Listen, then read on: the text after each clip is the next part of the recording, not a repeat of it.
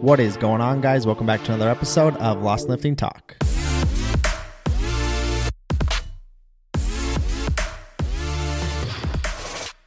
Today we have a Q&A podcast that we're going to hop into. It's been a while since we've done one of those, and I have a few questions that are starting to pile up, so we're going to hop into that. But before we do so, I have just a couple things that I want to run by you guys. First and foremost, if you have not given the podcast a review yet at this point, and you are a avid listener who listens every single week, I would greatly appreciate it if you could take just a moment, go down below and leave the podcast a review as well as a written review if it is possible. I know that takes a little bit of your time, but that is the one thing that I ask for, as it does help the podcast be able to grow in the ranks inside of Apple Podcasts, and it's the only way to be able to actually grow inside of the ranks of Apple Podcasts is to get more reviews. So I'm not telling you that you have to go leave it a 5-star review or anything like that. Leave it an honest review, what you think of the show, what I could improve, and what you enjoy. That would greatly help me just to be able to continue producing more and more episodes over the long haul. So if you found any value here, I'd be super appreciative of that. And if you want to take it even one step further, you can always share this podcast on your Instagram story. If you'll tag me in it, I'll repost it, showing others that you're getting value from this podcast too, and it will just help be able to grow the listener base that way as well. So let's just hop into the Q&A. Question number 1 is, can you explain how to incorporate refeed days? And before I explain how to incorporate those, let's talk about what a refeed day is first. So a refeed is basically when you take some time when you're in a calorie deficit and you take a 24-hour break, 48-hour, even up to a 72-hour break, to where you bring calories back up to your maintenance level to just give your body a little bit of a break, your mental side of things a little bit of a break, to where you can eat more food and just sit at maintenance to regenerate your motivation, regenerate your energy, to put you in a good spot to go back into your training and continue in the deficit to stay more consistent over the long haul. So a refeed is almost like a cheat day. But with a cheat day, it's just a full-blown day to where you eat whatever and however much that you want, which can push your progress back quite a bit, simply because you go so far over calories that you have to take the next week just working on getting back into a deficit to remake up any of the progress that you had made beforehand that you lost during that cheat day. So refeed is simply just bringing calories back up to around your maintenance or even just above your maintenance for a given amount of time, again, to give yourself a little bit of that cheat or a little bit of that break, however you want to phrase it. Now, when it comes to refeeds, there's been a lot of talk about this helps speed up your metabolism. It's going to help you be able to lose more weight for a longer period of time and all of these different things, because we do know as we stay in a calorie deficit for a longer period of time that the metabolism does start to adapt and it does start to slow down over time. It's just a part of our genetic makeup as humans and how the metabolism works, is it's adapting to the environment that it's given to help you be able to survive for the long haul. So with that, though, the more and more studies that have come out over time are starting to show that adding in these refeeds don't necessarily keep your metabolism going at a faster pace, but what they do is, one, they're going to help you be able to be more adherent over the long haul, just because it's nice to have some breaks in there to where you're not always in a calorie deficit. Number 2 is it gives you a light at the end of the tunnel. It's a little bit more motivating to stick to your diet, stick to your calorie deficit day in and day out if you know that you're going to have that break coming up in the short term, that where you're going to be able to eat a little bit more and get a little bit more flexible. Again, that's coming back to almost point number 1. They're very similar to where it's just going to help you be able to be more adherent. Number 3 is it's going to help fill up your glycogen stores, which is going to help give you a little bit more energy for your training sessions in the next week. So as you stay in a diet for a longer period of time, what ends up happening is glycogen stores get depleted more. You're starting to feel flat a lot more often in your training sessions. Your energy's getting lower, and it just gets harder to sustain just because simply you're eating less food. You're going to get weaker. You're not going to feel as good. So taking these refeed breaks can bring you back into the gym. It's going to help you be able to potentially have a little bit better workouts. Your glycogen's going to be fuller. You're going to be able to get a little bit better of a pump, which again is going to come back to helping you be more adherent over the long haul. So you're going to feel better. So there's a few different ways to go about adding in refeeds. And when it comes to a refeed, typically if you're in a deficit, you're losing around 0.5 to 1% of total body weight per week. Typically a refeed is going to be anywhere from adding 400 to around 600 calories per day. Now, you can do these in a lot of different ways. With a lot of the clients that I've worked with, we do refeeds intuitively. So like we don't set up an exact amount of days where we're in a deficit and then an exact amount of days each week that we are in a refeed. And you can do that. You can periodize it in that manner. But what I've found is best is to do these a little bit more intuitively when I'm working with clients, to where we're looking at taking a refeed every 2 to 3 weeks, just depending on their lifestyle schedule, what's happening with their schedule, with their family, their kids, their vacations, that type of stuff. And we'll take those refeeds when it makes sense for the weekends where they're going to be out of town or they're going out to eat for date nights, different things like that. So we'll do them in a little bit more of an intuitive manner, just based around their lifestyle and tailoring the refeeds to when it's going to work best for them and when their body actually needs it. But what you can do as well is you can go into your deficit and schedule out the refeeds from the get. So you could run like a 6-1 split to where you run 6 days in a deficit and then 1 day is a refeed.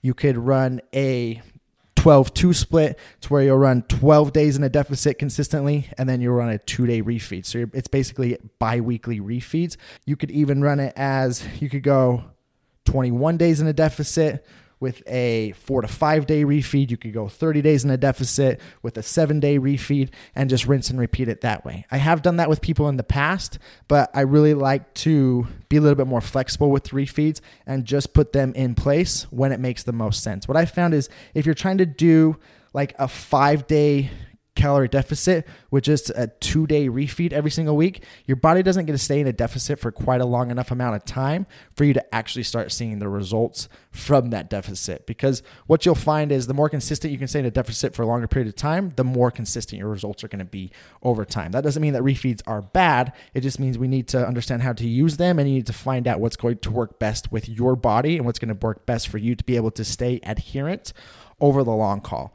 So what I like to see is I like the 12-2 split to where you run 12 days in a deficit, 2 days at refeed. So basically every other weekend you have a 2-day refeed. And then I also like around the 21-day refeed, or the 21-day deficit with around a 4 to 5 day refeed on the back of that, to where you take 4 to 5 days after your 21-day deficit to run a 400 to 600 calories up above that deficit for those amount of days. But again, when I'm working with people, I like to do this on a little bit more of an intuitive and a little bit more of a tailored approach and put the refeeds in when it works best inside of somebody's lifestyle. So if you're going on vacations, if you're going out on dates, if you have events coming up, I like to schedule those refeeds around those particular events just to make it more realistic for you. And then that's what's going to help you keep a longer lifestyle with this whole thing too, right? This is what I do. Whenever I'm dieting, I work my refeeds around the times to where I know it's going to be hard to stick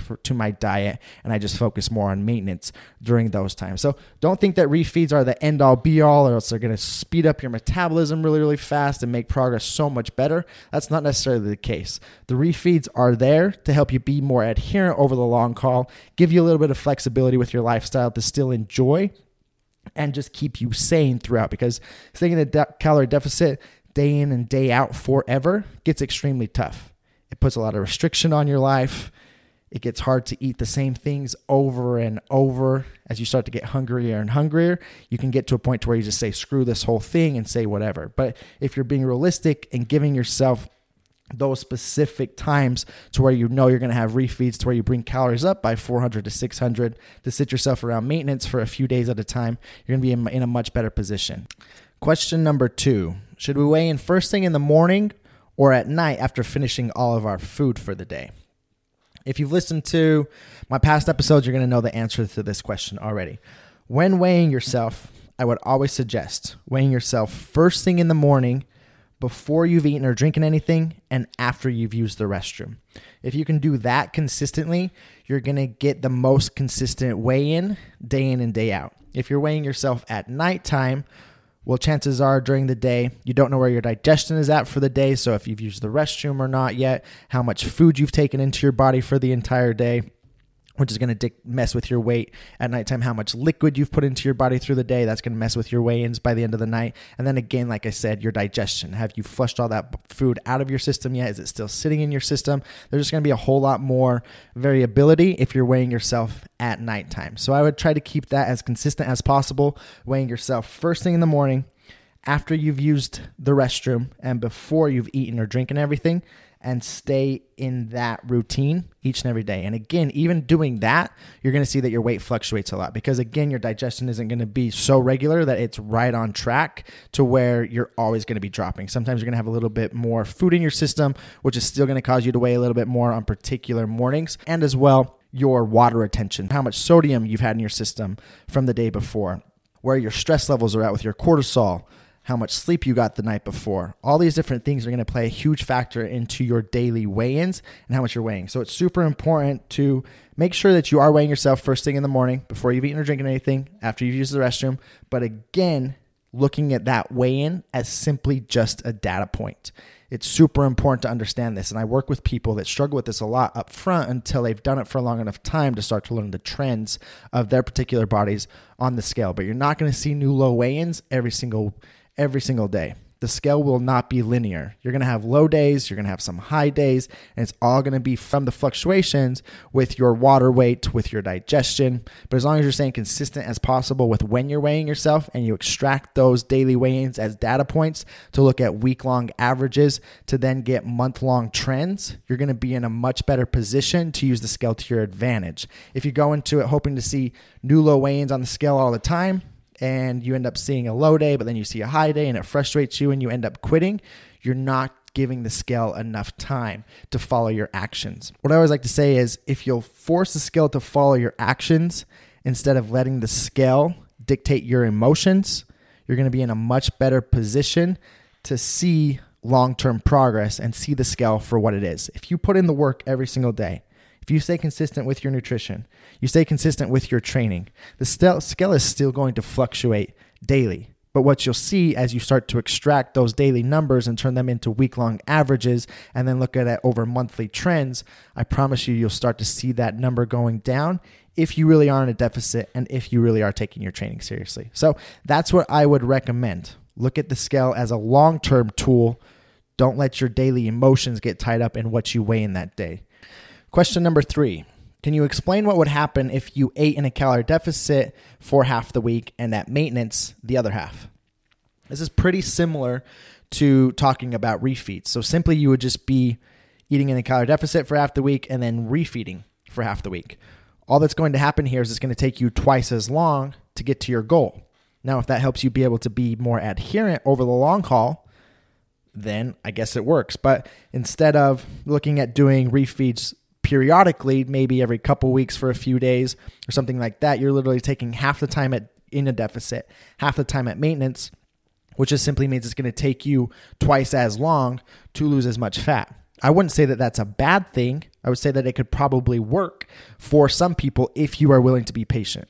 There's been studies done that show people who have gone through a diet phase and just stayed in a calorie deficit throughout the entire time, they lost X amount of weight. The same study took people and put them into a deficit for 2 weeks and then 2 weeks at maintenance, 2 weeks on the diet, 2 weeks back at maintenance for the same amount of time so that both amounts of people, both subject groups were in a deficit for the same amount of time, but that second group came in and out of the deficit over time. They were actually able to be more adherent and saw better progress over the long haul. Simply, most likely, this happened because, again, they were able to be more adherent. They were able to fill glycogen stores. They saw a light at the end of the tunnel each week, which, again, kept them a little bit more motivated. Their training sessions went a little bit better. But, again, the cost of that is it took them twice as long to lose the same amount of weight. So there's the yin and the yang there. You could absolutely stay in deficit for half the week, but you've got to make sure that for the other half of the week, you really are just eating out of maintenance and you're not going into a surplus. Because if you went to a surplus and you were eating in a surplus as many calories as you were eating in a deficit, well, that just ends up in a long-term maintenance. But if you really are eating in a deficit for half the week and then you're eating out of maintenance for the other half of the week, the deficit's just going to take twice as long to lose the same amount of weight as you would if you just stayed in the deficit throughout. So can it work? Absolutely. But it's only going to work for people that can be extremely patient and you're okay with it literally taking you 20, 30 weeks to lose 10 to 15 pounds or whatever it may be, depending on how steep that deficit is that you're in for half the week. So that would be my take on that. Can it work? Absolutely. Is it going to produce as fast of results? Absolutely not. It's going to take twice as long to do it. What I would suggest, if you're the type of person that needs refeeds more often, you need more maintenance phases, I would start by looking at a 5-2 split, to where you're 5 days in a deficit throughout the work week, and then on the weekends you're at a 2-day refeed or a 2-day maintenance, and then trying that for a while, getting grasp of it, seeing how your progress is going. If you get a little bit more motivated and you can start pushing that to 12 days in the deficit and 2 days in a refeed, it's just going to speed up that process for you over the time.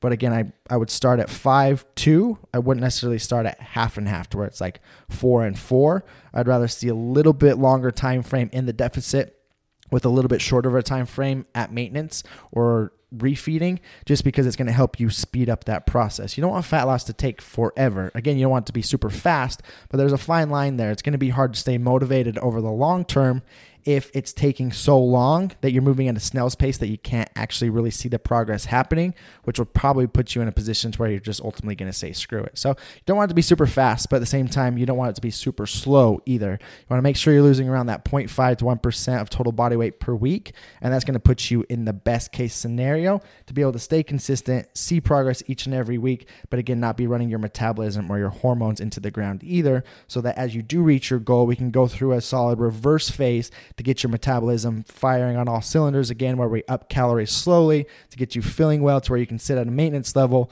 with your new body composition where you're leaner and sustain it for the long haul. And the last question for the day: what are the best rep ranges if I want to tone my body? Now, there's a lot of misconceptions around this one. The common thing that's out there is if you want to tone, you need to do high reps for light weights, right? This is what's going to tone us. But really, you have to understand what toned actually means. All that toned is having some muscle mass, some lean muscle, and being at a low enough body fat percentage to show definition in that lean muscle. So first and foremost, you need some muscle on your frame. My biggest suggestion when it comes to rep ranges for this would be to start your workout out with a big compound lift that's somewhere around that 5 to 8 rep range. You'll look to progress that lift over the weeks. And then all of your accessory movements, I'd like to see those probably around the 8 to 12 rep range. This is all of the accessories to that compound. So again, they're still probably double joint movements, but they're single leg type movements, they're rowing type movements, they're dumbbell type movements, not the big compound lift that's usually like the deadlift variation, the squat variation, or the pressing variation. This is the accessories after that. That would be in around the 8 to 12 rep range. And then for your isolation work, I'd like to see that somewhere probably in the 10 to 20 rep range for most of your stuff. This is going to put you in a good position to where most of your work is still in that around 6 to 15 rep range. That's going to be the most efficient rep range for you to be able to build muscle over the long haul. So like doing really high reps isn't going to help you lose more fat necessarily or help you tone. When you want to tone, you got to make sure that you have the muscle there to be able to show the definition off when you get lean enough. So first you have to build the muscle. Having most of your work between 6 reps to 15 reps is going to be the most efficient rep range to build muscle. And then when it comes to actually toning the muscle, that's all going to come down to your nutrition and losing body fat over time to be lean enough to actually show the definition through your skin. So that's a big one that's a huge misconception. You see women in the gym all the time just using body weight, doing really high reps with like glute kickbacks or glute thrusts, different things without any weight, thinking that they're toning their muscles by not using weight, but just doing really high reps, when in reality, they're probably honestly just burning some calories. They're not putting that muscle under a big enough stress to actually develop it so that as they do drop body fat, they end up looking the way that they actually want to with some definition on their frame. So that's a huge misconception. Most of your work should be in the 6 to 15 rep range. A little bit lower than that in the strength rep range. is probably a good idea because it's going to help you be able to be stronger in the long haul in that 6 to 15 rep range. And then a little bit of work above that in the endurance range around like that 15 to 20 rep range. That's going to be okay too. It's not going to be as productive, and it just gets a lot harder as you start doing more reps to get closer to failure. It just takes more out of you. And then from there, as long as you are making sure that you are at a lean enough level, maybe you'll have to go through a calorie deficit phase to drop body fat. That's what's going to help you create that toned look over the long haul. It's not doing a bunch of body weight exercises, doing really, really high reps. All that's really doing for you is helping you burn calories. It's basically like doing cardio, if anything. So that's a big misconception. Hopefully that helps clear that up just a little bit. So like I mentioned before, if you'll share this episode, if you did find some value here by sharing it on your Instagram story, tagging me in it so that I can repost it and tag you in that as well. And I'll send you a message personally thanking you for doing so. I really do appreciate you guys. Hopefully you have an amazing day, and I'll talk with you soon.